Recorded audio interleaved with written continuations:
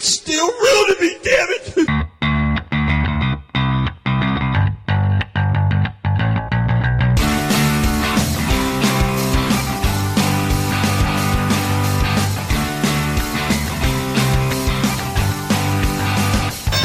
Hello, everybody, and welcome to the podcast. This is Styling and Profiling with Cam and Zam. My name is Cam Porter. With me, as always, is my co-host extraordinaire, Michael Zam. Pino. Gotta wait for it. Doing a little dance there. You can't see it.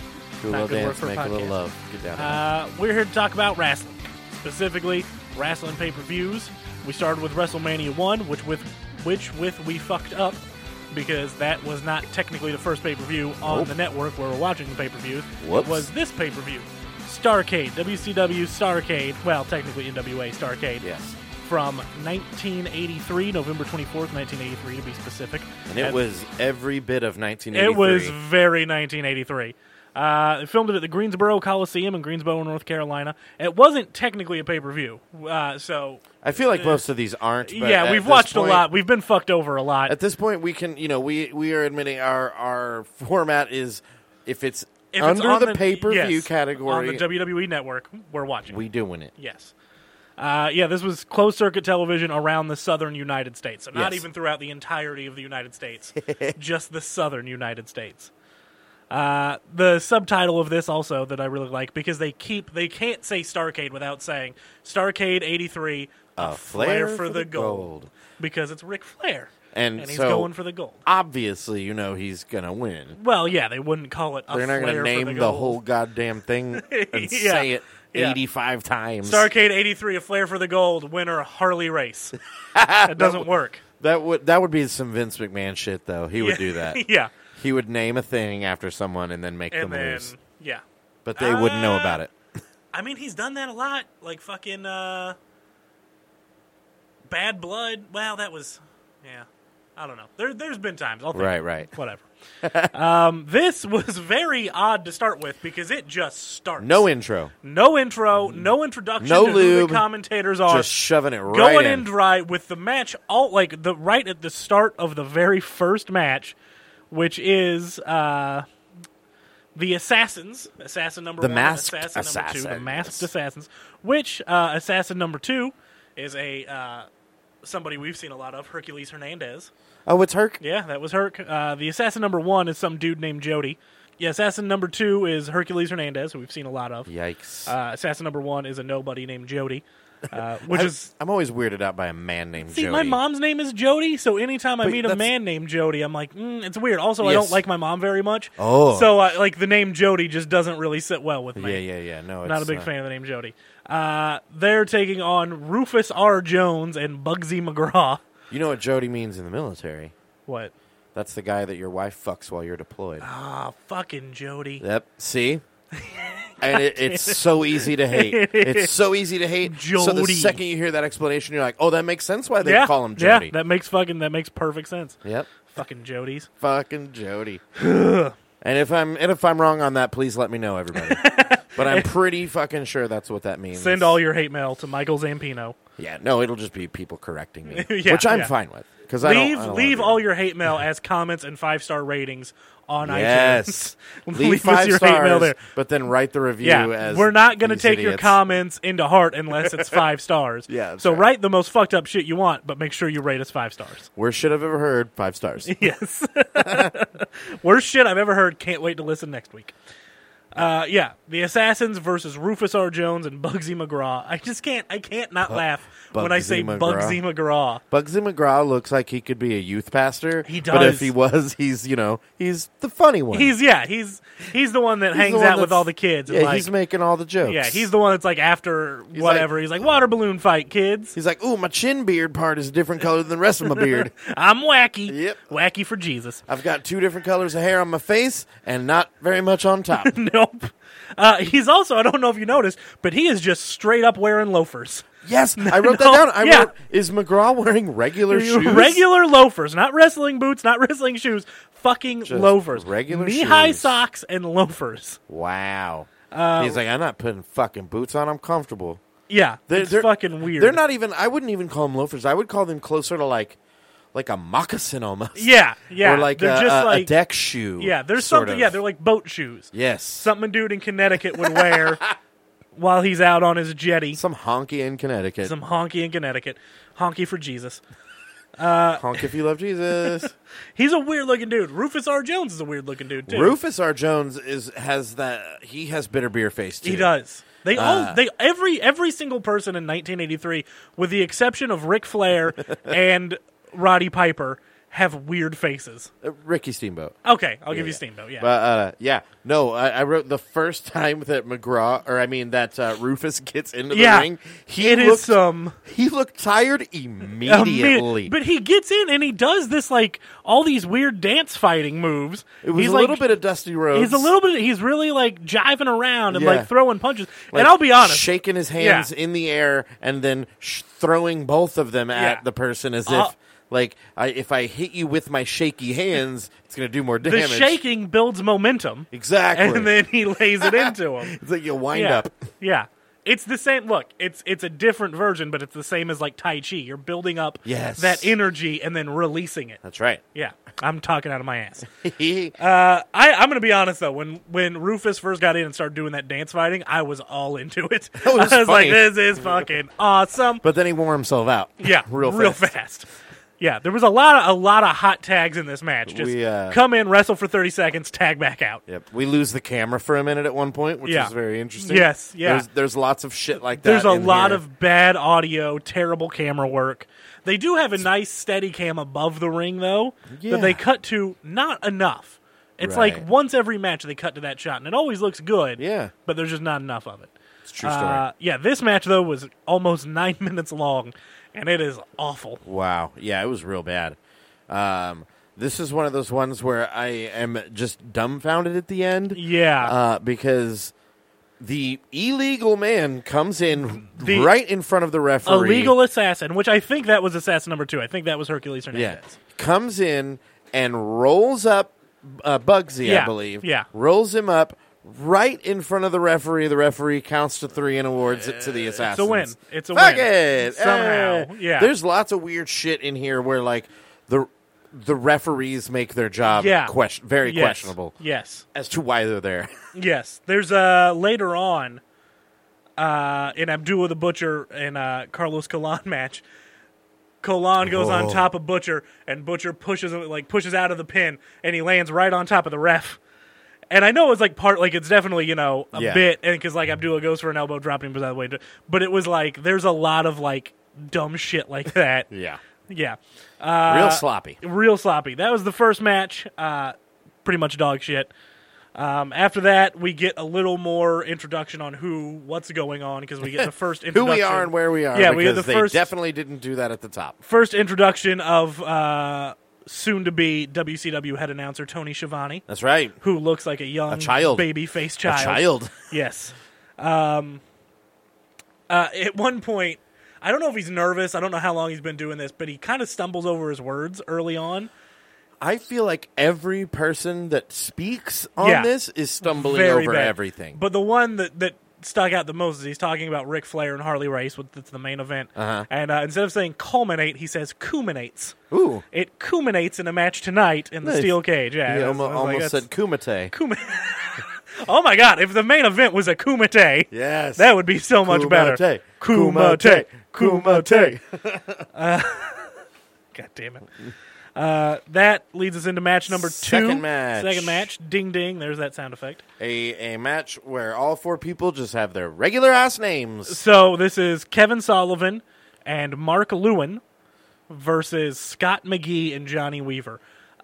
Kevin Sullivan is interesting. I want to talk about Kevin Sullivan for a minute. First off, match your boots and tights, Kevin. Yeah, right? Match your boots and tights. Very uncoordinated. Because it's like purple and maroon. Yeah. And those are, and I don't want to go all fancy pants on you here, but those are 2 colors that are similar on the color wheel. They're on a similar part of the color wheel, but they very much do not match. Drastic enough that they don't, when you put them side by side, it makes you uneasy. Very wrong. It gives me a migraine. It looks like a mistake. Yeah.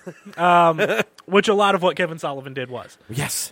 So Kevin Sullivan got real popular in WCW, in the early days of WCW. He had a feud with Hulk Hogan where he had the Dungeon of Doom and all this weird shit. But before then, he had like a satanic. He had this satanic gimmick where he was just a Satanist. That was his whole gimmick. And he was married to a woman who was just named Woman. Yes. Who was actually Nancy Benoit, who was Chris Benoit's wife. She left Kevin Sullivan for Benoit.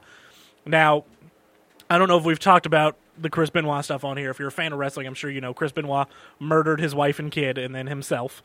It was a big thing. But there's this huge conspiracy theory with people that don't understand that wrestling is fake and acting that think Kevin Sullivan actually murdered Chris and Nancy and Daniel Benoit. That's amazing. And they think he's a real, like, the Satanist wasn't a gimmick. He's a real full-on Satanist, and he murdered all of them either in a satanic ritual or just because he was mad that Nancy left him for Chris. That's amazing. If you get on, just type in Kevin Sullivan conspiracy. I spent an hour last night in that just rabbit reading dumb shit of people that do not understand that what a gimmick is, and they think wrestling is real. It's fucking insane. It's amazing. I wish I had time to read it. Like, I want to do a side podcast, just like a little 30-minute episode that's just me reading people's insane shit about Kevin Sullivan. We should start doing that little mini-sodes. I want to. Because I also want to do, we're recording this, what day is it? Today is Wednesday, July 19th. Okay, there's a lot of cool stuff. I want to review the Glow TV series. Yes. That was just made by the creators of Orange is the New Black, because that's a fucking great show, and it's based on the original Glow, which is great. I want to do an episode about that. Fictionalized version. Well, so I'll do something with that. Absolutely. So Kevin Sullivan, crazy fucking, like, I actually think he's a pretty decent wrestler. This match wasn't as terrible as the first one, I thought. No, not as bad. Not nearly as bad. Although it did lose me for a second, but then I got brought back when they pulled out the weapon. Yes. Which, was it I couldn't tell. Here's my theory. Because he pulls it out and he's holding it like a knife, and it's like an elongated white object. Yeah. And then at first he hits the guy over the head with it, and then he pushes it against his head and then keeps the pressure there as if he's driving it into his skull, and then all of a sudden the guy is super, super bloody, which leads me to believe maybe it was some sort of almost like a bingo dauber. Yeah. That was just full of red ink. I'm not sure. That's the other, like, I don't know. So nowadays, especially in the WWE, they fake a lot of blood. Like, sometimes somebody will legit get busted open, but a lot of times I just use blood packets. But back then, I'm pretty sure every blood we saw, which was a lot tonight, everyone that got color, like, got it for real. Right, so that, that definitely pokes holes in my theory. Yeah. But the way he was, like, pressing it against there, I was like, what is that, a fucking bingo dauber? What is he doing? Yeah, it was weird. It was something with a handle. Very strange, yes. But I couldn't tell. I thought it was a staple gun at first. No, but I couldn't tell. It was. It looked like a marker or a Sharpie or something. That's the other thing. Like, we've been reviewing all the early WWF pay-per-views, and there's been a couple of times with some blood here and there, nothing bad.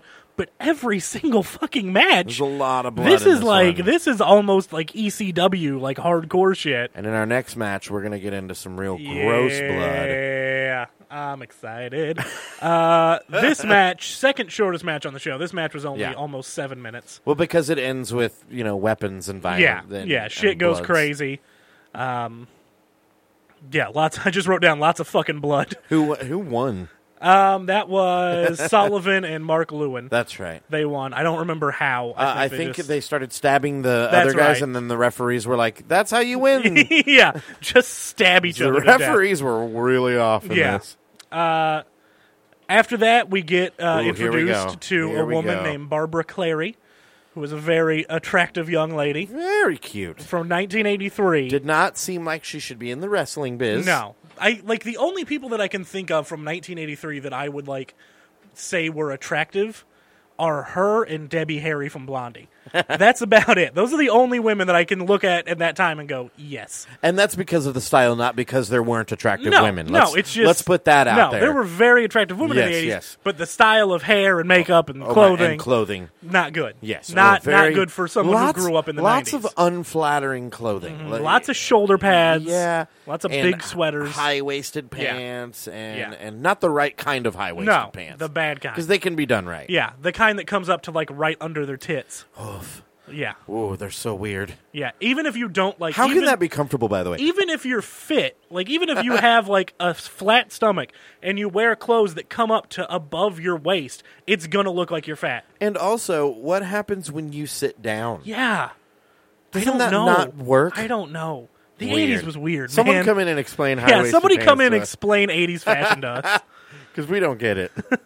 But yeah, Barbara, right? Barbara Clary. Clary. Yeah, she's doing some interviews with people at ringside, some regular fans who are, she's asking them who they think is going to win. And I'm pretty sure the mic fucks up almost every time they cut to her. Almost every time. And it's also, it's Charlotte, North Carolina, so it's very, like, redneck. Well, I think what people. happened is this is 1983, and she's using a wireless mic. Right. And this has got to be in the very early stages of wireless mics. Yeah. So I think they're getting fucked over by early technology. Yeah, that. But then she asked them, like, who do you think is going to win tonight? And they're like, Ric Flair, most definitely. Yep, everybody. It's I don't mean to harp on these people, but... Well, it's in North Carolina. Yeah, like, you're getting what you're getting. It's yeah. The 80s in North Carolina. Woo! They're still mad about the Civil War. Probably. After that, we get a little promo with Harley Race, who looks so much fucking better than just like 2 years from now in 1985. Yes. His hair is a different color. His completely. hair, it's not dyed blonde for some reason. He's got that very interesting facial hair. He's got the Lemmy beard. The sideburns just go straight into the mustache, and then nothing on the chin. Nothing on the chin. The friendly mutton chops is what it's called. The Lemmy from Motorhead. Triple H had it for a while as a tribute to Harley Race. Nice. I've worn it several times in my life because I think it looks badass. Nice. The problem is, like, I love having that type of beard, but I hate having like 8 chins. Sure. And when you wear that type of beard, those chins are very prominent. Yeah. Well, they're sort of more pronounced. Exactly. It's like you're showcasing it draws them. attention You're showcasing to your them. fat fucking neck. We don't want to do that. No. Boy, oh boy. And then Harley Race, very soft-spoken. Very soft. He doesn't sound as gruff. No. He's still got that Harley Race sound. Yeah. But it's not, I'm gonna be a Harley Race. And he's wearing a suit that, it's 1983, but his suit says 1977. Yeah. Like, there's a lot about this that made me feel like it was in the 70s, not the 80s. There's a lot of, like, I think wrestling... The culture of wrestling was still very much stuck in the 70s. Well, and we are in the South, and we can definitely vouch that sometimes we're a few years behind cultural trends. Yeah, definitely. I mean, so there's a little bit of that in there too. I think with the internet, it's gotten better for sure. But I definitely remember the early 2000s. Yeah, like back then, they didn't know that 1983 clothes were out, so they were still in 1977 clothes. I remember being in high school. Getting ready to graduate in 2006, and people were still dressed like it was the 90s. Oh, yeah. Because they didn't know any better. Right? Yeah. Which, to be fair, I still had a D-Generation X shirt that I wore, like, almost every day. Nice. So I can't really say anything. Yeah, it's all right, though. That leads us into match number 3. Whoa, boy. Oh, boy. Here we go. Which, this is the only straight singles match. In the entire, everything else is tag teams. We got the dog collar match, and then the steel cage match. Yep. This is also the shortest match at only 4.5 minutes. It's also the grossest. This is Carlos Colon from Puerto Rico and Abdullah the Butcher from not anywhere his name would imply. He's from Windsor, Ontario, Canada. Yeah. Abdullah the Butcher, if you don't know who he is, I urge you to look him up because he is fucking insane. He looks like a dark-skinned King Hippo from yes, Tyson's perfect. Punch-Out. Except he fucking... So Abdullah comes from the old school, like, real hardcore style of wrestling where, it's every match has to have blood, every match has to have weapons, and he's got these giant fucking scars on his forehead where he bladed way too deep, and it just left these giant gashes. There's actually stories...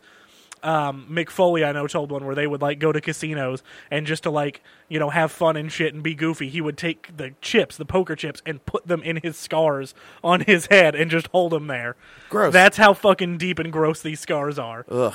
And doesn't he also have a little bit of that, something like a hepatitis? Yes, he does, yeah. Yes. That was a big, The second he started bleeding, I got very uncomfortable. I don't know if he had it back then.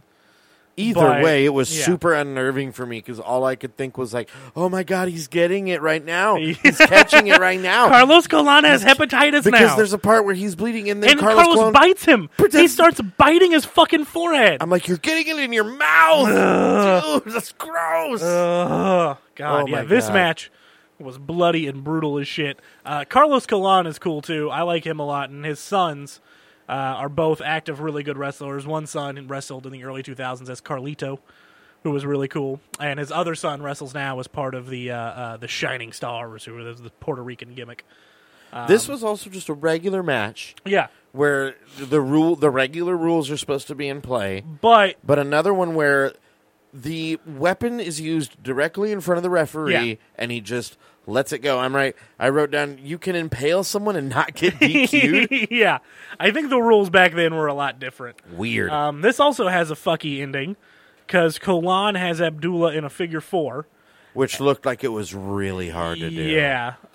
His legs are very thick. Yeah. This is after I said earlier, they do the whole spot where he throws him on the ref, and then he goes to drop an elbow drop on Colon, but Colon moves out of the way, so he drops on the ref, so the ref is knocked out. Colon has Abdullah in the figure 4, and then Abdullah's manager comes in and hits Colon with something. Yes, wasn't it? Was it a cane? Gary Hart, or no? Who was his manager? It's Hugo Savinovich. Yeah. Hugo Savinovich. Spell it. Savinovich. Savinovich. Hugo Savinovich. Yeah. Hugo, son of a bitch. Hugo, Russian son of a bitch. Hugo, Russian son of a bitch, comes in and hits Colon with a foreign object, and then Abdullah gets the pin. I bet he knows that Russian lawyer lady. Oh. Yep. We're not going to get political. It's probably her dad. That son of a bitch! Yep. So there's a lot of Abdullah the Butcher's gross hepatitis blood on the ring. At one point, I just wrote down, this is weird. Because the match gets real weird. I literally wrote down gross, yes, weird, and gross. Yes. All during the same match. Gross twice, weird in the middle. Yes. Then we get another promo. An interview. In the last match, one of the people who got bloodied got impaled on the arm. Yeah. And then he's getting interviewed. So there's two people. There's Johnny Weaver and who was the other guy? Scott McGee? That was his name, right? Yeah, Johnny Weaver and Scott McGee. Johnny Weaver gets a little boo-boo on his arm. Yep. Gets some blood. Scott McGee gets fucking destroyed in his head. Right. Like, total red, crimson mask. Like, I thought it was his eye at first. It's bad. It looks bad. Right. So they cut to this promo, and Johnny Weaver's giving this mumbling, talking about nothing, and you see his arm is wrapped up, and you see the blood come through it, and then the camera slowly pans out, and Scott McGee is just dead. He's bleeding out. No, why did you bandage that dude's arm first before getting to the dude with just no forehead anymore? Sorry, Scott, we're going to need to do a quick interview before we give you medical attention. It's I literally, it panned out, and he's just sitting there, blood gushing out of his head, and I'm like, that dude's fucking dead. My note specifically says, man dying during interview, yes. No one does shit about it. Yes, it baffled my mind. Why would you bandage that dude's arm first? Well, priorities. Yeah, right. He had to give the mumbling promo. Yeah, it was like, well, I can't be interviewed. I've lost too much blood. Yeah. After that, I don't remember exactly what happened, but I just wrote down Barbara Cleary is cute AF and keeps interviewing randos. That happens. That takes us in. Where is she now? We need to do a where is she now on Barbara Cleary. Babs Cleary. Is she related to Beverly Cleary? I don't know who that is, so I'm going to say no. Children's book author? Oh, shit. Yeah, I got no idea. Well, all right. Oops. Beverly and Barbara. Barbarella. Blah, blah. Bra Cleary. She is nowhere. She did nothing after. She doesn't even have a Wikipedia page. Or anything. No. Whoa. Poor gal. Okay. For more than 4 years, beginning in 1980, Barbara Cleary sat side by side with Gordon Solly as an announcer. That's literally all the information anywhere on her. No one knows if she's alive. That's kind of sad. Let's find her. She was good too. She had a good mic voice. Let's track her down. Yeah. We're going to find her. That's going to yeah. be our side podcast, Finding Barbara Clary. Finding Barbara Clary. It's just us watching old episodes going, man, she is really I wonder cute. where she is. I wonder where she is. I wonder no if she's actual still cute. investigative nothing. Jesus. So we get to the fourth match. Fourth match, another tag team match. Second longest match on the show at 15 minutes. Bob Orton Jr. Yep. Dirty Dick Slater. A.K.A. or Bob Orton Jr., a.k.a. Chris O'Dowd. Yes, Cowboy Bob Orton, Chris O'Dowd, who are taking on Mark Youngblood and Wahoo McDaniel. Wahoo and McDaniel. Yeah, Wahoo Those McDaniel. two names together, so weird to me. I love Wahoo. Very, Native American. Right, tells you. and he has a Native American gimmick. His last name is McDaniel. His real name is Edward McDaniel. Not Native American. To be fair, though, name. he is an actual Choctaw Chickasaw Native American. Right, but you wonder how he got the McDaniel part. Yeah. Probably wasn't pleasant. Yeah. Just kidding. Not a good, I don't know. Hey-o.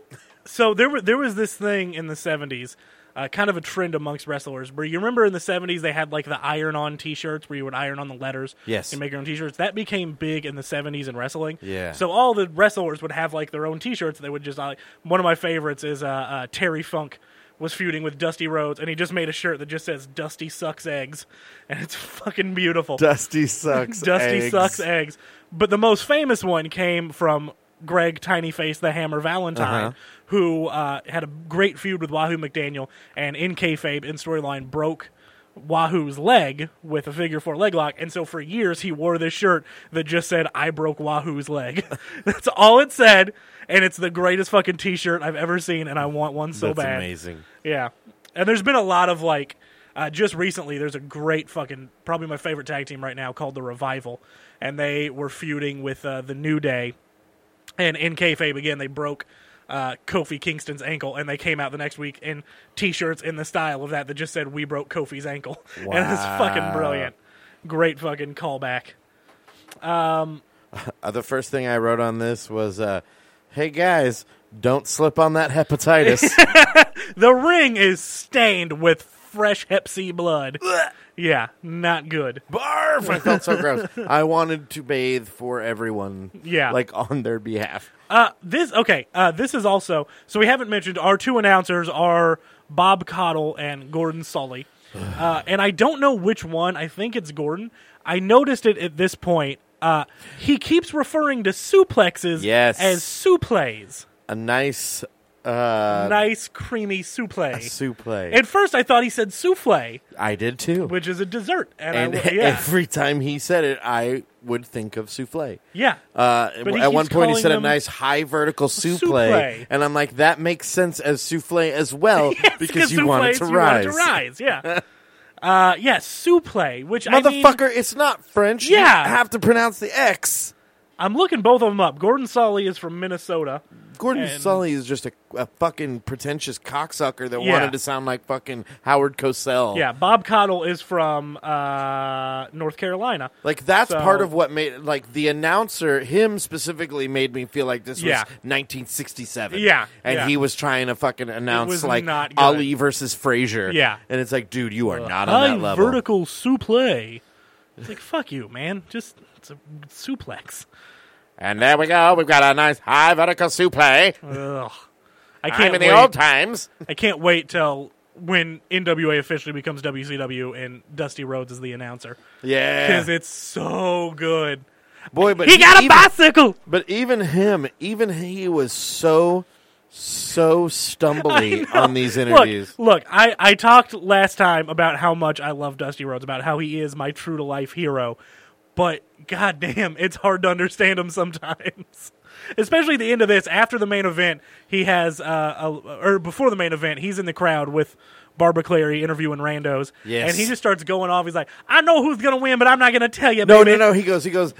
He asks them who they think's going to win, and then he goes, you want to know who I think's going to win? Well, I'm going to tell you who's going to win, and I'm not going to tell you. Oh, Dusty, you scamp. Yeah, fucker. Yeah, because that's the thing, too. the whole thing's built on whoever wins the championship, Harley Race or Ric Flair, they have to take on Dusty next. Rhodes. So Dusty keeps showing up, has a bunch of great promos, and then, we'll get there. On this, I wrote that everyone's hair in this is, instead of all the mullets that we get a couple years later in WWF, this is the helmet of curls era, where everybody's hair was so curly and like tightly curled that a lot of it just looked like helmets. It did. Their hair curves in a way that's unnatural when it looks completely dry and without You product. can see it going from like the 70s perm to the 80s mullet, where they kept the this perm was the in the front, transitional phase, but let the back grow out, but it's still curly as hell. Yeah, super weird. And then I wrote down, there's a part where Dick Slater uses like the junkyard dog crawl across the mat headbutt, which will do nothing, guys. Yeah, there's nothing. No way you can crawl There's no fast momentum enough. there. No one can crawl fast enough to build enough momentum to actually do damage. Also, back to the suplex thing. Like, one of the announcers is trying to be all fucking fancy saying suplex, but then the ring announcer introduces Bob Orton as being from Kansas City, Missouri. Yep, Missouri. Missouri. And then we also get, he's trying to be fancy and say suplex, but then he also says Tommy Hawk Chop. Yeah. Not Tomahawk. Tommy Hawk. Because we got Mark Youngblood and Wahoo McDaniel both Native I wrote American it down gimmicks. as if it was first name Tommy, last name Hawk. Tommy Hawk. Tommy Hawk Chop. God, that named after classic wrestler Tommy Tommy Hawk. Hawk. That feels like it would be a Street Fighter character. Yes. Tommy Hawk. There is T-Hawk, the Native American guy in Street Fighter too. But his name is Thunderhawk, though. Yeah, but Thunder might be his nickname, and his real name's Tommy. Tommy Thunderhawk. Tommy Thunderhawk. T-Hawk. T-Hawk. I wrote down, did not see the ending and could not care less. Yeah. Did not see how it ended and did not rewind to catch it. There's one point, Valentine is on the top, or no, that's the next one. Yeah, we're not even, what am I talking about? see, exactly. I'm getting That's all how confused. forgettable this shit Yeah, is. this was stupid as shit. I was thinking because Wahoo McDaniel and then Greg Valentine. Right. Which, fuck it, let's just go into the next match then. We got... Wait, tell me who did win, though. This was, I'm pretty sure, Bob Orton and Dirty Dick. They won... Let me see how, because I forgot, too, because it's a real forgettable match. I just pinned him after a suplex. After a suplex? Yeah, that's it. Just pinned him after a suplex. Oh, man, it's going to be suplex from here on out, I feel like. We get another Ric Flair promo. Or this is the first Ric Flair promo. Yeah, he's been in the background a couple of times. This is before he was fancy enough to fix his unibrow. Right. And this is also pre-Woo era. He did it, but it was very subdued. It wasn't. He didn't do it until he was out at the ring. Yeah, he didn't do it until he was in the ring, and it was a much more subdued Woo. It hasn't been like his calling card yet. But this is one where it's like a combo interview because they got Flair, and then we get Youngblood and Steamboat in. Yeah, and I wrote down that Youngblood sounds like he's on Xanax. Yes, like I don't know, like his speech is like. Not super slurred as if someone who's just drunk, but he's just super like lethargic sounding. Yes, like someone who's on a barbiturate or just woke up from a nap, or is on a Xanax nap, which is just walking around and still doing shit. And then also they call him Rick Steamboat in here, and I found Ricky. That very weird. Rick Steamboat. Because they call him Ricky later. Yeah. And he's introduced as Ricky Steamboat, but in this they Everyone call him just calls him Rick. And it'd be like if somebody said Ricky Flair. Or Ricky Rude. Ricky Rude. It doesn't work. No. It does not work. Once you've... Like, and that's a thing I like to do sometimes for fun. You know, you say shit like, you dig Jonathan Cash. Yeah. You know what I mean? Like, once you know it as one thing, to say the other, it really is weird. Yeah.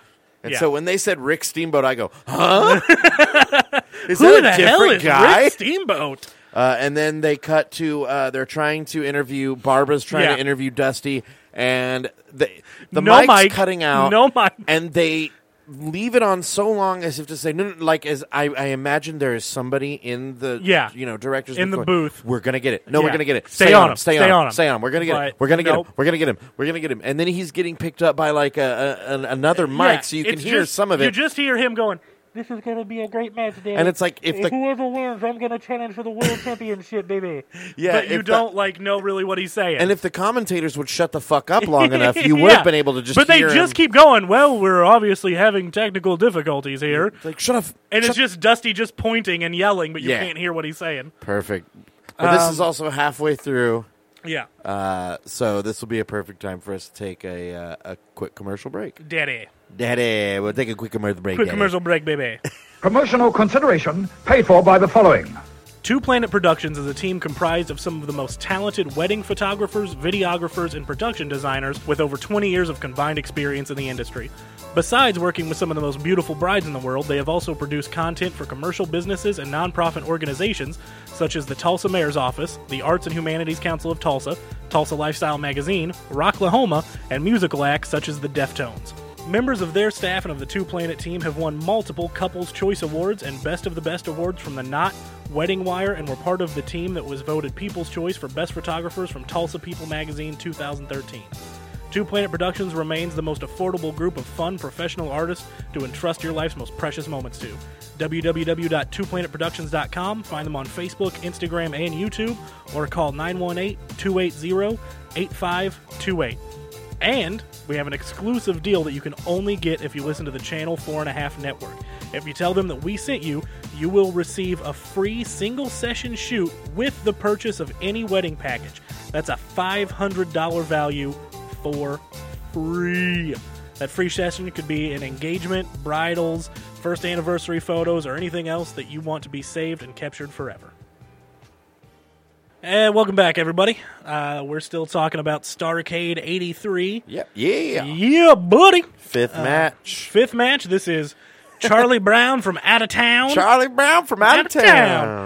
Versus the Great Kabuki, which is a crazy, awesome-looking Japanese dude. Who would always spit out this green mist. He was the very first to pioneer the green mist, which was then adopted by Kenji Mota, the Great Muta, and then by one of my all-time favorite wrestlers, Yoshihiro Tajiri, adopted it from him. And now his hands are constantly just caked in green. Yeah, he comes out and it's just covered in green. It's kind of gross. Yeah. I wrote down... I would rather have green mist than Abdullah's Hep C blood. Oh, for sure. Yeah, cover me in green mist head to toe. That's fine. Yeah. But I wrote down, what is the green mist? And then I wrote, probably Ecto Cooler. God damn it. Yes, that one period in the 80s where it was available. And then again in the late 90s when the show came back on. I don't think it was available in 83. I don't think so. Yeah, when boy. did Ghostbusters came out in 85, I think. So, yeah. Shit.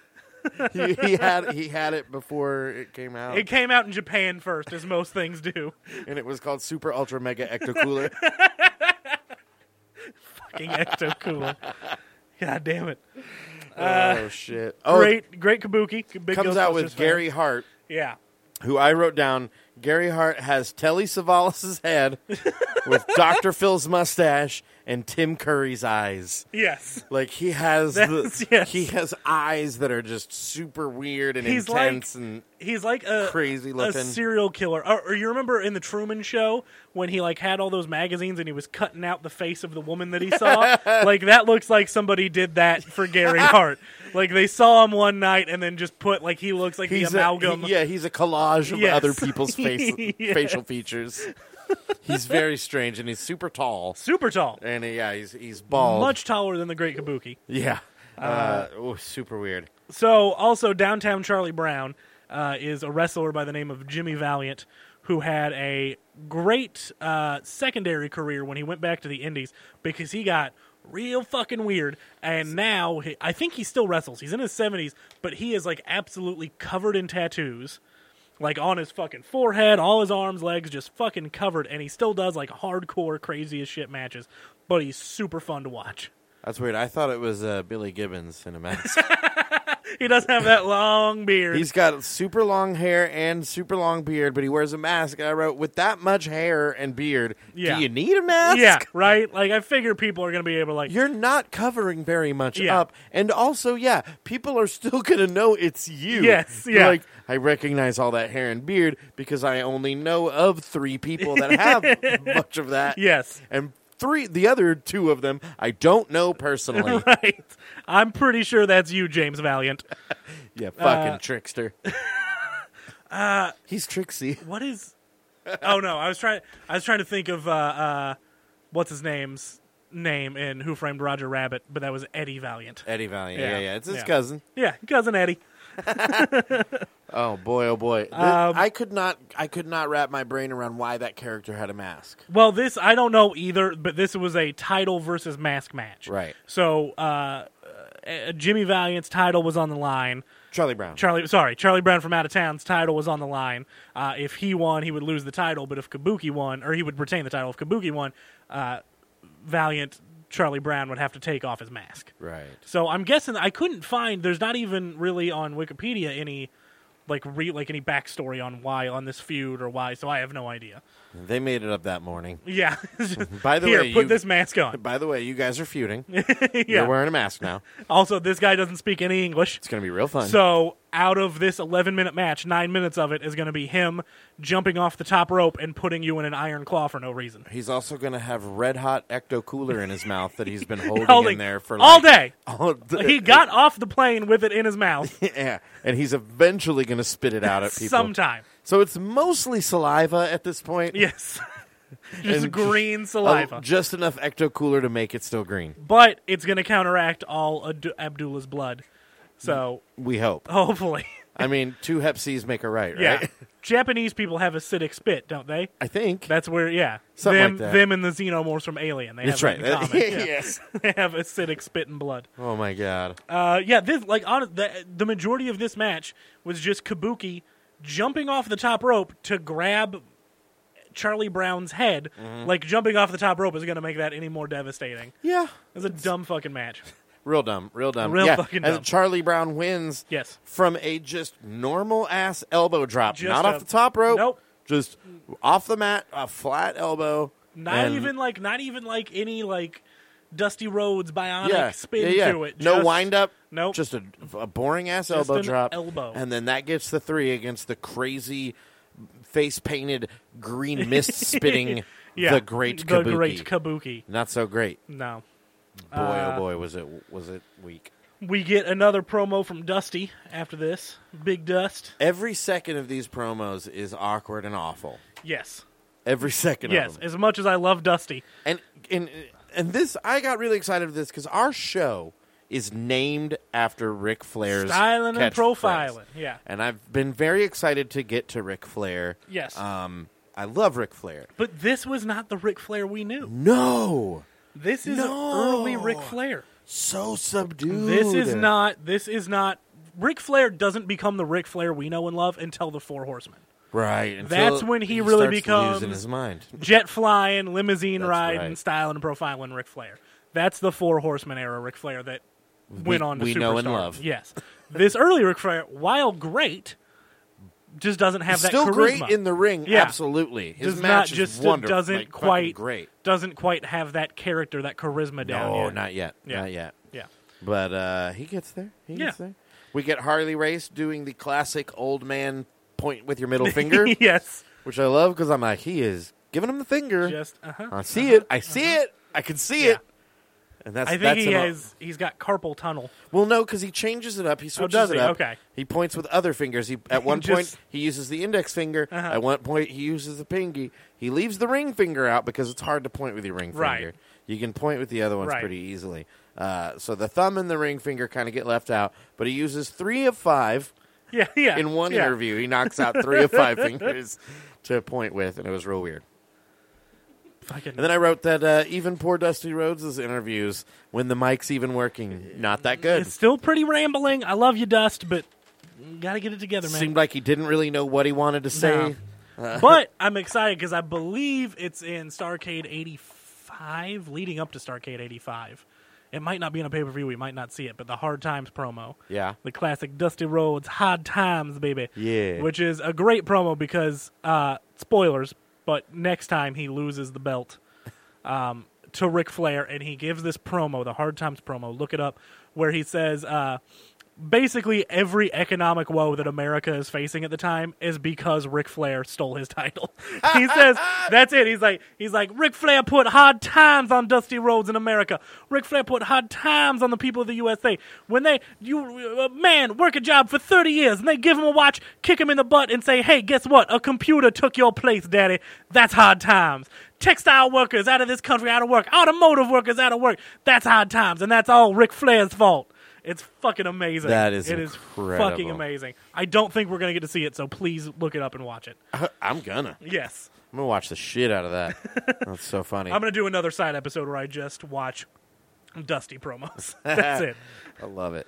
So now we get to the sixth match. Sixth match. This is the dog collar match. Dog collar match. Against Roddy Piper and Greg, whose face is somehow tinier Valentine. The mullet was a little shorter, which I think kind of... It wasn't the 80s mullet yet. It was the 70s Luke Skywalker hair. Yeah. It was very much... But still a little bit longer in the back. A little bit longer. He actually got to go to Tashi Station and hung out there, and his hair grew a little bit. Yes, and his hair grew a little bit. He stayed with Uncle Lo and Annette Beru. The fucked up thing about the power converters is that they made his facial features smaller and gave him that's bitter the beer problem. face. Yeah. Well, he was bullseyeing those Womp Rats with his T16, and he had to, have those smaller eyes to concentrate. I wrote down that Valentine manages to still look pretty much exactly the same all the time. Really doesn't change, just different hair. They're describing the chain. The announcers are describing the chain, and at one point, the one who's trying to be Howard Cosell says, a lot of you will be familiar with the phrase cow chain. And I'm like, no. I'm not. No, we're not familiar with that. No. A cow. I mean, it's pretty self-explanatory. I imagine it's a chain that you put around a cow. Okay, hold on, though, because I've lived my entire life here in Tulsa, Oklahoma. And I live primarily in a suburb, a small town by Tulsa called Bixby, which is mostly farmland. Mm-hmm. I've seen cows every day of my life. I have never once seen a chain on a cow. No, why are you chaining up these cows? Why? Cows are supposed to roam free and eat. Unless it's veal and then it's a calf. Right, but that would be called a calf chain. Right, exactly. But even then, they're not chained. They're just in a cage so small that they can't get up. Real sad. Which, it might be, but you ever had veal? It's so good. Oof. So fucking good. Oof, look, we make sacrifices. I love cows. They're great. They're just giant dogs. Nope, moving on. I don't want to get destroyed. I will never be a vegetarian, though, because they taste too goddamn good. I can't. Nope. I can't. I am trying to give up pig, though, because I feel real bad about pigs, because pigs are super smart. Are they? Yes, pigs are somewhat like, aside from dolphins and humans, they're like the smartest animal. Huh? And I feel bad eating them. But they ain't smart enough to avoid their own feces. I feel bad eating them, but I could eat sausage every fucking day. What did he say in Pulp Fiction? I'm not eating anything that's not smart enough to disregard its own feces. That's true. I'll give you that.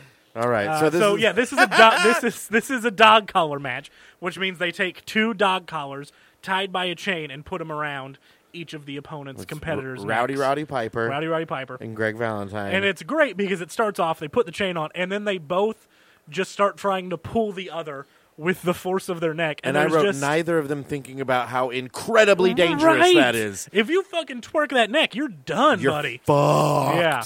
And then all these some of these moves they're doing throughout the match, I'm like, one fucking thing goes wrong and your neck is fucked. Yeah, they do some. Match, they are like hitting each other with that chain. This match is fucking brutal. This is definitely the bloodiest match. Yeah.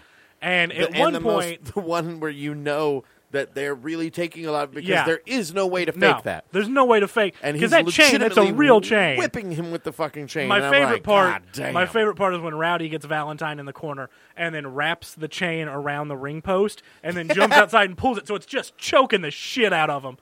It's great. And you're like, he probably legit can't breathe right now. Yeah, it's fucking phenomenal.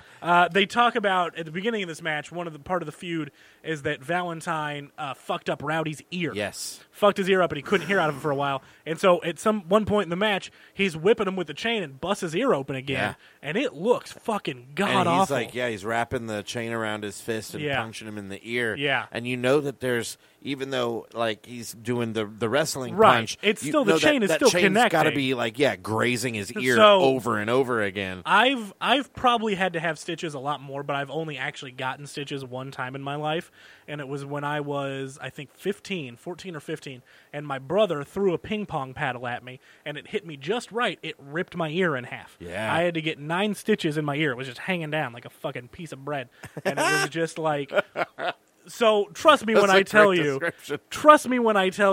that ear injuries fucking suck. No, I've gotten hit in the ear. It fucking hurts. I took a baseball to the ear once, and I was surprised that I got lucky that it was just during a game of catch during warm up. Yeah, not a real hard throw. Not like from a hit or a pitch. Yeah. But just that, I couldn't hear properly for a day or two. I really thought there was going to be permanent damage. Yeah, it was.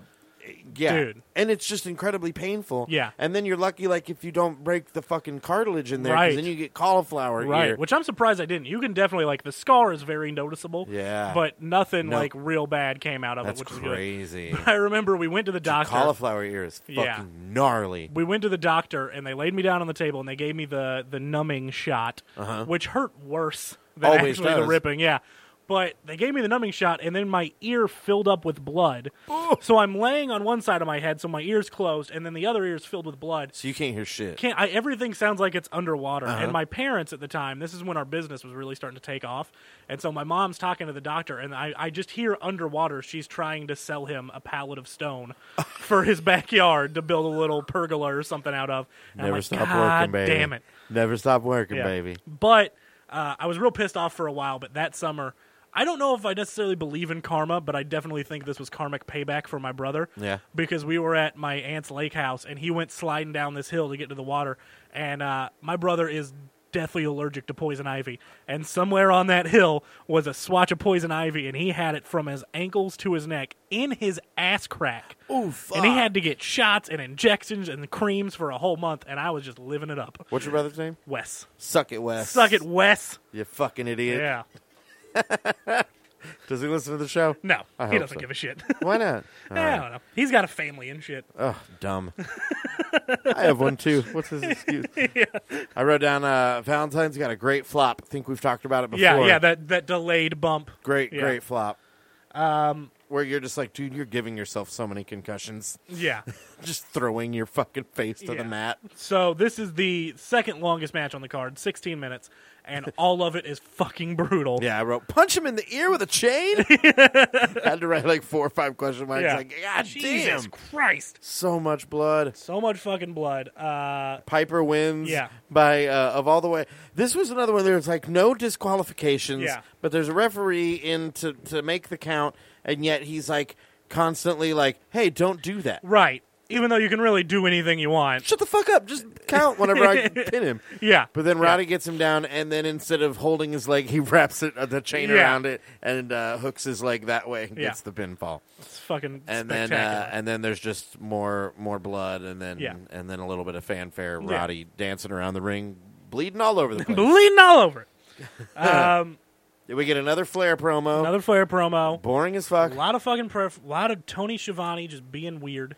I firmly believe that if you took all of the interviews out of this show, it would be an hour and a half. Less. Yeah. I think it would have been 1 solid hour of matches. There's only 8 matches. Right. And the longest one is the Flair Harley, and that's 25 minutes. And listeners, if you watch the WWE Network frequently, you know that as you have the progress bar at the bottom of the screen, you can see the beginning of the beginning and end of each match. Yeah. And on this one, I was really dumbfounded because I saw the end of the last match. Yes. And then a big space. About 10 or 15 minutes. It's almost 20, I believe. Yeah. 20 minutes after the main event, and we'll get there. We'll talk about it. So, I was like, what the fuck happens at the end? Yeah. Which that leads us into our second to last match number 7. Wait, hold on. Before that, there's another Barbara Cleary interview. Oh, you're right. Where she's interviewing Don, what's his name, that was teamed up with Sergeant Slaughter. Fucking, Don, Dabba-Dabba-Dabba-Da. Yeah. That guy. And she's asking him who's going to win again in the Briscoe brothers versus Youngblood and Steamboat match. And he tries to say Briscoe and says, I believe, Grisbro. And it made me laugh real hard, and I don't really know why. Grisbro. Because there was a lot of missteps and fuck-ups with people's words in this, but that was the one that just really made me giggle. When he goes, the Grisbro brothers. All right, the Grizz Bros. Yep, sounds like a couple of grizzly bears. Yeah, a couple of grizzly bros. The Grizz Bros. The Grizz Bros. that could be our tag team. The Grizz Bros. We do look quite grizzly, but we're not like bears. We're not bears, but we could be. And we're especially not Chicago Bears because they fucking suck. You heard it from me, Chicago Bears fan. I don't know anything about real sports, so yeah. Take Zampino's word for it. They got to quit fucking sucking it up. Stinking up the joint. So that leads us into match number 7. Woo! Tag Team Championship. Rick Steamboat. Yep. Rick Steamboat. And Jay Youngblood.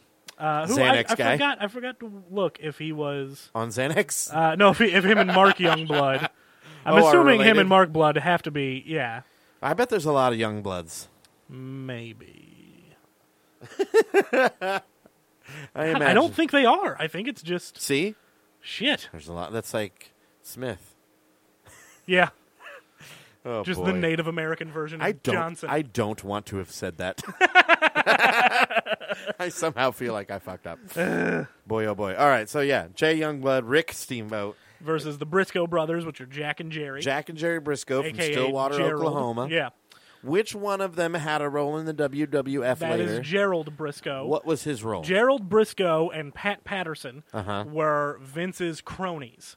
That's right. During the whole Mr. McMahon That's feud with Steve right. Austin Attitude Era, they were his cronies, and they Yes. were fucking great. Also, side note on Pat Patterson. Pat Patterson was one of the first openly gay professional wrestlers. Oh. Back in the 80s, he came out, and it was a big deal, and, good for him. But there's also a lot of stories where he might have been a piece of shit and molested a lot of wrestlers. Well, Roddy Piper talked about it a little before he died. And Yeah? it's some heavy shit. Well, then I'm also like, how did he survive in a world that's so noted? He was tough as very fuck. homophobic. He was tough as fuck. Like, Yeah. Hulk Hogan don't like no gay people. No. He don't like a lot of people, actually. There hasn't been that many. I'm sure there's been quite a handful of, closeted gays. Right, but there's only gay been wrestlers. a few. There was him. There was Chris Kanyon, who came out and then unfortunately killed himself, and he was really good. And there was a guy who is out with injury right now, but named Darren Young, who's out, and he's really good. I really like him a lot. But, he's out with injury right now. They did have him teamed up with Bob Backlund as his manager. God. Yeah, it was really good. Bobby Backlund. Yeah. Fucking wackadoo. Dude, I can't wait to get to him. Oh, we've got... Did we not have him on anything yet? Oh, we did. We had him once already, yes. But I can't wait to get to his 1994 Yes. run when he came back. That's going to be the good God. shit. Yes, just staring at his hands all the Yes. time. Just, I'm a nutbag. I've lost it. This match was the most boring match I might have ever seen in my Super life. boring. I love Rick Steamboat, and the Briscoes were really good back in the day, but this match just fucking dog shit. Oh, yeah, it's real bad. And a lot of it, I think, was the Briscoes. Yeah. Like, they were real slow. They looked out of shape, Yeah. and they looked, just sloppy.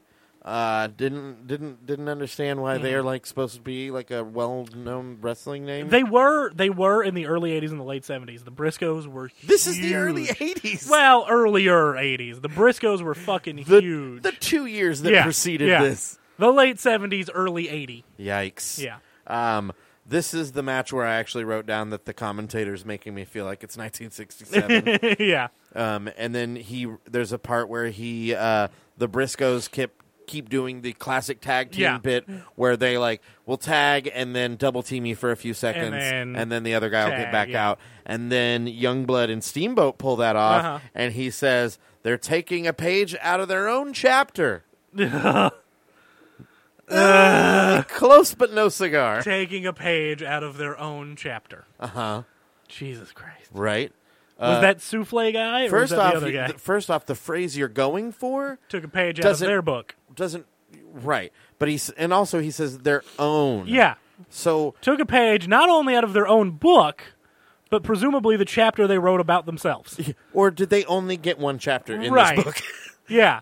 But why would they need to take a page out of their own chapter? Yeah, like, I don't know, giving them a taste of their own medicine is better. Like, real bad. Bad use of words for a guy that sounds so professional. Yeah. I hope we don't have to see more of him, but I'm sure we will. Fucking hope not. There's a part where the guest referee is...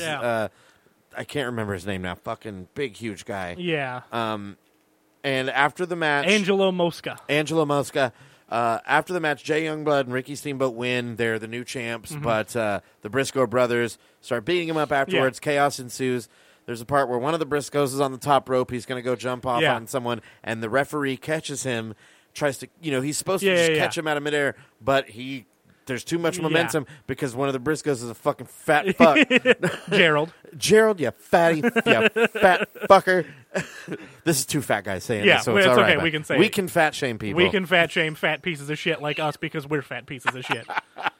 Not really, guys. It's not okay. We are joking. Yeah. But anyways, we're very skinny and his momentum and what's the referee's name again? Angelo Mosca. Angelo, big fucking guy. Dude. Huge. You think he's going to catch him with ease. Nope.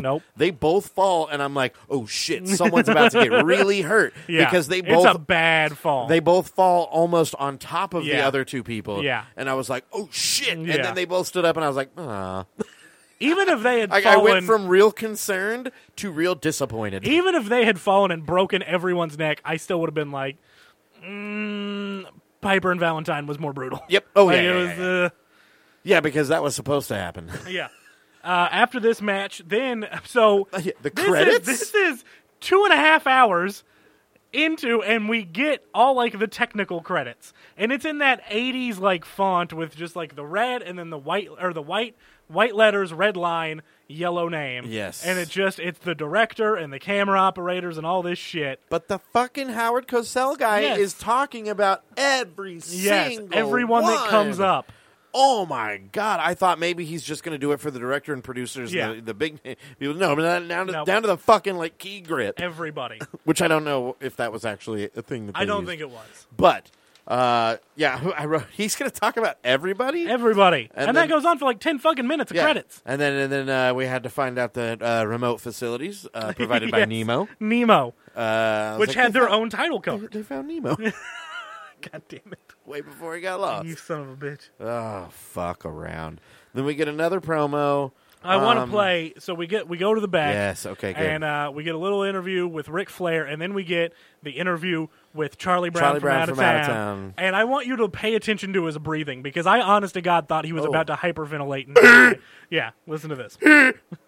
The new NWA TV champion, Charlie Brown from out of town. Feel good, bro. Give me a kiss. I love it, Daddy. We're going to do it. First of all, I want to tell all my people, all my brothers and sisters, I did it for you. This belt goes back to the people. Secondly, I did it for Jimmy the Boogeyman Valiant. And third, for Charlie Brown of out of town. Woo! We did it. He couldn't even say from out of town. I'm out of town. From out of town. Also, he says he did it for Jimmy the Boogeyman Valiant, which is who he is. Yes. Yes. I did it for me. I did it for me. And for Charlie Brown from out of town. Charlie Brown from out of town. He turned into fucking, what's his name? Pootie Tang. Pootie Tang. Charlie Brown from out of town. God damn it. I literally fella, you gonna die. Hold on. Okay, hold on. I need to find it again because I want to keep this going because I want to play... This is one where they were just like, who else is in the room? Come on, get in here. Yeah, I want to play a bit of Piper's promo here, We need more interviews. We've only had 35 interviews in the show. Because Piper, I don't know if maybe they numbed him for his ear or something, but when he first starts talking, he sounds fucking out of it. Yeah. Isn't it? And then Charlie Brown from Youngblood as well. Out of town, certainly a very happy man, and this man's a very happy man, but he's also a man that's very, very cut and very bruised this time, Roddy. Come here, get close. Come here. Hey, Valentine, is that the best you can do, huh? You say your strategy was to take away all my hair, and you see what you forgot is you got one more year to go. I beat you fair and square. Starcade 1983. The next St. Valentine, that United States heavyweight title, brother, that's mine. Huh? I noticed his top lip doesn't move. Yeah. The entire time he's just talking with his lower jaw and bottom lip. He had a very oddly placed stroke. Yes. Like Jim Ross. Can you play a little bit of Youngblood? Rowdy Piper. Rowdy Piper. Let's bring in right now the new World's Tag Team Champions, Jay Youngblood and Ricky Steamboat, just concluded, and what a match, gentlemen. I'll tell you what, the first time was one of the greatest feelings in the world, but number 5, unprecedented number 5, that's right, we beat the World Tag Team Champions, not for the first, 4th, but for the 5th time. That's right, it goes down in the world record books. Youngblood and Steamboat, number 1, again, on the top of the charts all over the world. The top of the charts? It felt good the first time, but number 5 is right. Present the 5, not 1, not 4, but 5 times. Not 1, 4, 5 times. Set a tie with a pootie tie. Oh, boy. These guys were all fucked. That movie was directed by Louis C.K., and that weirds me out. Which one? Pootie Tang, yeah. Nice. Yeah. I forgot it was... Well, the first time felt good 5 times. That's right. I presented 5 times. Not 1, not 4, but 5 times. The first time the temperature. Here's my boys. To the colors, huh? And they care where I'm from. Oh, God. Yikes. Then we get this is Dusty's ringside interview where it's like Dusty and 3 80s broads. Dusty, just a bunch of rando dudes. And then right after that happens, no, it's three ladies. That's right. That's who it was, asking him who they were going to win, and then he psychs them out. Yeah. Like, I ain't going to tell you. I ain't going to tell you. Bitches. So then, just to remind us that it's 1983, yes. After this interview, we get the blurry line that floats down the screen repeatedly. Yes. This thing you see on all your home videos. Yes, and then that happens, and then, it gets worse because the whole screen gets fuzzy for a minute. And I was like, oh, shit. They didn't fucking edit this part out for the replays? No. Because there wasn't anything happening at the time. It wasn't really, it was real bad. And then I wrote, the national anthem now? Before the main event, not before the whole ceremony. 7 matches in. Main event, sung by, I didn't know who it was. Sung by some fat guy. Fat Southern guy. Fat Southern guy. And then no fucking spotlight on him. Just nothing. In the dark, spotlight on the flag. But it's funny because they had the flag and they panned down and you could see the dude's silhouette. Right. Like they wanted him in the shot underneath the American flag, but they didn't put a fucking spotlight on him. He was not lit at all. Yeah. Poor guy. Also, he was not very good. No. I'm going to throw that right out there. He was no Pavarotti. No. It's the only other fat singer I could think of. Popperotti. Aww. Like a popper, like Dr. Pepperotti. Ooh, pepperoni. Oh, Dr. Pepperoni. My God. Because he was fat. Pepperoni. Yeah, wow. Then Flair's music. Longest goddamn intro. Flair's music plays in its entirety to the end. Ric Flair. Then you see Ric Flair. Ric Flair's entrance music, for those of you that might not know, it's a great piece of classical music. It's the music that they play in 2001, A Space Odyssey. Hold on, I'm going to look it up real quick here so you know. Woo!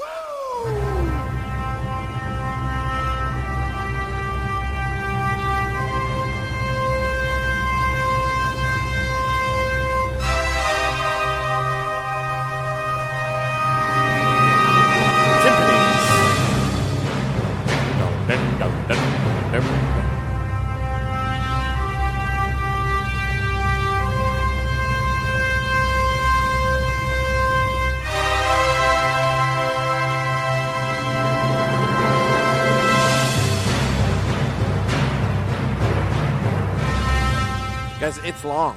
And they play all of it. Every second. They play it, and then just...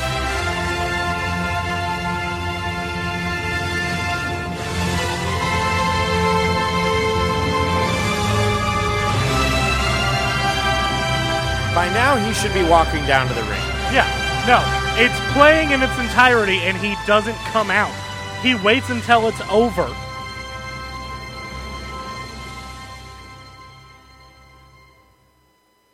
then silence, then fireworks, then Ric Flair.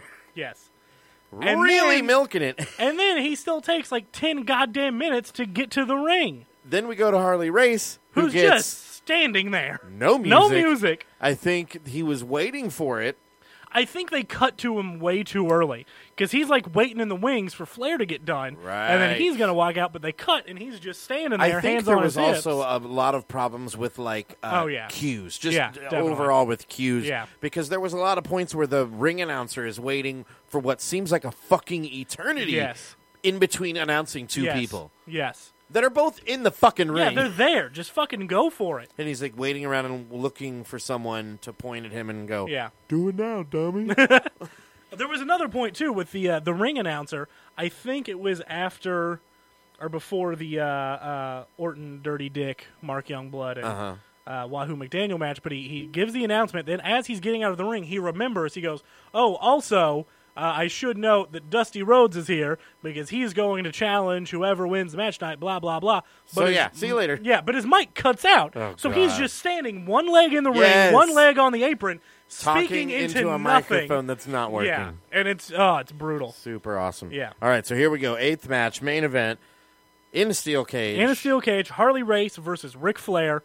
30 minutes. Ric Flair's hair is blinding. So goddamn white. The blondest of the blonde. It's not even white. It's like, it's yellow-white blonde. He looks like Will Ferrell in Zoolander. Like that color hair. Or, no, Will Ferrell in, what was it, Eastbound and Down. Well, that he based his look off Ric Flair. There you go. Yeah. And when the spotlights are hitting his hair, it's literally blinding. Yeah, it's looks reflecting off of it like a helmet. Yeah, it looks like. I imagine it looks like if you were to like look at an angel. And also they introduce the poor guest referee before this, and no one reacts. The entire crowd is like, "Who the fuck is that guy?" It's like a classic old wrestler from probably at this case it'd have to be like the 60s. Gene Kiniski. Yeah, and so they introduced Gene Kiniski and crickets. Yeah. The audience is like, I don't give a fuck. Yeah. And every time they said his name, all I kept thinking of was Kaniki from Grease. That's totally all in my head. Different guy, I know. But he had a rough go of it, like many of our wrestlers that we talk about. Yeah. Jeff Conway, I believe is his name. Really, rough time, that guy. Yeah. Check him out on Celebrity Rehab, because he was on that bitch. Tell me more. Get it? Get it? Okay. Oh, yes. I did not at first, and now I feel real stupid. It's a Grease reference. Yeah. It's funny.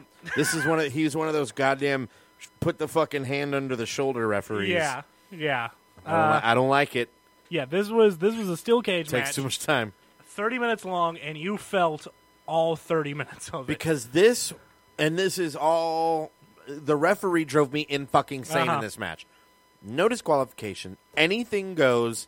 He is literally only there to count an attempted pinfall. Yeah. And yet he is constantly breaking up holds. It's a cage match. Cage matches are no DQ. Yeah, trying to stop people from hitting them into the cage. Which, by the way, this is a very different steel cage than the WWF. Different. This is just a chain link fence. Chain link fence, which, as you know, as a child, you can bounce off of with little to no consequence whatsoever. Yeah. And yet these guys are like bloodying themselves up on this chain link fence. And it does get bloody. It's got the super sharp parts on top. Hit them up top. On top, sure. Yeah. But no, this is you're just not a chain trying to link. climb out. This is just a fence in your backyard that they took down and put it on a wrestling ring. Although it did have posts in it, and at one point Ric Flair threw Harley Race into one of them, and he hit his head on it, and it sounded real impressive. Yeah. I was like, ooh, shit. He took all of that one, and it fucking probably hurt a lot. Having the special ref in the match was weird, because every other cage match I've ever seen, they're always outside. They're not actually in the ring during the match. They're outside the monitor. The ones that we remember, they're trying to escape the cage. Exactly. And they're just trying to pin him inside. Yeah. So, in reality, he does not need to do anything except try and count. He keeps trying to break him up. They get locked up in the corner. He keeps counting 1, 2, like it's going to do anything. And at one point, he pulls Harley Race off by his hair. Yeah. And then Harley shoves him. Yeah. Which, I mean, should no be DQs. If you're going to break shit up, that should be a DQ. Right. Then he would have just retained the title. At one point, Harley Race pulls one of my favorite things, which is the old flip the 4. Yes. The old flip the 4. He's got the figure 4 on, and you just turn it Turns upside it down. over. It reverses the pressure. Does it, though? No. I don't think it does. But you act like it does. Oh, yeah. So fun. There's also a part where Harley Race makes a headbutt look real impressive. Yeah. Where I was where he comes off, yeah. Where there's that one, and then there was one just where they're in the corner both standing. Right. That's right. And it's a combination of him pulling it off well and then Flair selling. And both of them together made it look like they might have really collided their heads together very hard. Yeah. And that's no good. You can't do that to your brain. You can't just bounce it around inside your skull like that. Yeah. That's bad news. That's what a concussion is, folks. Yep. When he was on the second rope and he did that diving headbutt. The diving headbutt. That always looked good. I think that on this one he really hit him. Yes. Because he took a minute to shake off some cobwebs that looked like they were real. Flair won this match by one of my favorite moves, which is when someone goes on the top rope and then you just grab them and throw them off. I love that. It looks devastating, but it's great. Yep. That's how Flair wins. Just throws them off and then pins them. Right. And then I thought that fans were rushing into the cage. Yeah. But turns out it was other wrestlers. Yeah. And I was like, oh shit, something's going down. Where's security? Yeah. Which we will get to there at I think 80. The next one, I think 84. That's Flair versus Dusty in the steel cage. Or no, this is later because this is 4 Horsemen era. Flair wins the title off Dusty, and there is a legit riot. Fans mob, and they can't get out of the cage. The fans are holding the door closed, trying to climb up over it and get in there. It is a legit riot. Oh, fuck. It's amazing. Hooray. Yeah. I want to say it's maybe 85, but I could be wrong. Nice. We'll get there. So, yeah, on a night called A Flair for the Gold, Ric Flair wins. Surprise, fucking surprise. That. And then a full-on speech in the ring, Rocky Balboa style. Being real quiet. And then he gets, Adrian runs in there, his version of Adrian. His wife. And then 20 minutes of horse shit. Yeah. The announcer's just talking about nothing. At one point, though, they do cut back to the locker room with Tony Schiavone, and he's interviewing multiple times. This time, he's interviewing Flair, and all the other wrestlers come in holding champagne. And at this point, Flair is still got an open wound on his forehead, gushing blood, and they start pouring champagne on it. Yeah. That has got to fucking hurt. And he's no reaction whatsoever. He's got to be tough. It's like, dude, that's got to sting, man. And then Schiavone gets all sprayed down, and then Schiavone's like, I'm not old enough to drink. I'm a child. Then Big Dust comes in, extends his hand, but Flair's got so much champagne and blood in his eyes, he doesn't see him at first. So Dusty's just left standing there with his hand out going, congratulations, baby. But he doesn't fucking see him for like 10 goddamn minutes. Oh, fuck. Yeah. And then finally, mercifully, it ends. It comes to a close. And we don't have to sit through credits because guess what? We already saw them. They made sure you had to sit through that shit. They don't even give a sign-off like, I'm Gordon Soley and I'm Bob Connell. It's just peace. Yeah, that's it. Black. It's done. Oh, wow. Starcade 83, guys. Ended just as abruptly as it began. So, yeah, Starcade 83, the earliest pay-per-view on the network. Next time, if you want to watch along with us, we're going to be doing the follow-up, Starcade 84, the $1 Million Challenge. That's right. Because on the line, this is Dusty versus Rick. Whoever wins not only gets the title, but gets $1 million purse. Bones. Yep. Any plugs? Blue Whale Comedy Festival coming up in September. I, your illustrious host, Cam Porter, am part of one of the Oklahoma showcases on September 9th at the Sound Pony Show. It's a free show. No cover, no charge, just come in and laugh. What about you, Zampino? The same day. Nice. My other podcast, Opinions Like A-Holes, with myself and Hilton Price, we are going to be doing our very first live recording. Nice. At the Blue Whale Comedy Festival. We've already lined up a couple of guests that I'm really excited about, but I'm not going to tell you about them. All right, we got to wait. Our show's not free, but it is only $7. Not bad. No, we made sure it was under $10. Yeah. We wanted to, make sure people didn't feel like they were getting ripped off. Where's it happening? It's going to be at Chimera, 3:30. It's going to be awesome. It's going to be the first event of Saturday, which is, the biggest day of the festival. That's when everything really happens. Mm-hmm. Super fucking excited about it. We're going to be playing games. We're going to have some cool prizes for people to win.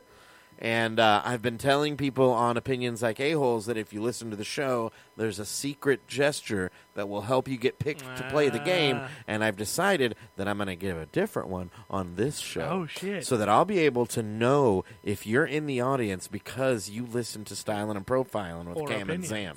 Right? Okay, so there's going to be a point in the show where we're going to play the game that you guys will win prizes for. And I'm going to say something along the lines of, who wants to play a game, or are you ready to play a game? Something along those lines is going to let you know that I'm about to come pick audience members to, and the guests will be playing on their behalf. Right. So I will be picking audience members for the guests to be playing on their behalf. And at that point, I want you, the listener, when I say, are you ready to play a game, I want you to give me a fucking sweet-ass Ric Flair, woo! Hell yeah. And then I will know. And I guarantee you, if you do that, especially if you're the only one that has the balls to do it. The only person. You will get picked. You hear that? I will 100% pick you. Go to the podcast recording. When he says he's going to play a game, give a hearty, woo! That's right. And then make sure that that you're willing to own up to it whenever I inevitably turn around and go, who did that? Just to make sure, I'm going to throw this in there, just to make sure it's not just some random really hyper person that throws out a woo. Also throw up the 4 horsemen, 4-finger salute. Do the 4-finger. That's right. If you give me the 4 horsemen and a woo. Which is the 4 horsemen salute is just 4 fingers, thumb tucked in, back of the palm, just 4 fingers. Hold that up, give a woo. You will get selected. That's right. You will get selected. And I already know we have some cool prizes. I've been given a couple of CDs from guests that I'm going to be putting in there. Tony Romanella's new album is going to be in there. It's really, really good. So, yeah, looking forward to that. That'll be September 9th. And then August 9th, I think I promoted it last episode. I can't remember. But I was supposed to be in Oklahoma City July 26th through 29th with Dustin Ibarra. That was canceled. Apparently, Dustin had another engagement that probably paid him a lot more money. And so he had to cancel. So I will be in Oklahoma City the week of August 9th through the 12th with comedians Kevin Bozeman and Roy Haber. Nice. Both really funny guys. Looking forward to that. August 9th through the 12th, I will be probably in my house watching wrestling. Yeah. So if you want to do that with me, I will live stream my set to you. Yes. To just you. If you want to come to my house and watch wrestling, just leave a 5-star review on iTunes and a comment saying you want to watch wrestling. And then ask him if you can. Yes. I will only respond to 5-star reviews. That's right. That's right. So, yeah, that's it for me. And so we'll be back in 2 weeks with Starcade 84. 84. Yes, 84. Sorry. 84. Adios. Peace. Channel 4.5